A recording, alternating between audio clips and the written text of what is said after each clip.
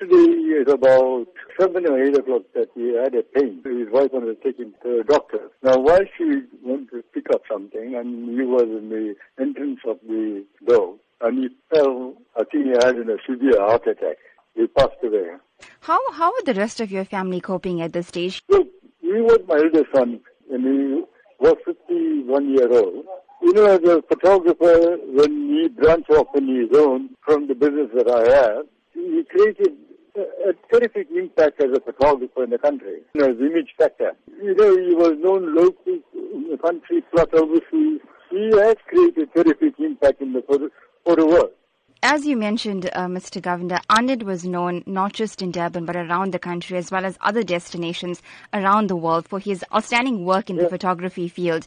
He specifically specialized in wedding photography and that of photography with regards to graduations. Talk to us about the legacy you think he'll leave behind, especially for young aspiring photographers. Now, he was specializing in weddings and graduation. You know, that was his line. He did a lot of commercial work also. He has created a terrific impact in photography in this country. The reason is because he is training from his father, who is another household name in the country. You know, he created the impact. I mean, it's very hard for people that who's going to start as novice, you know, to catch up way that he created.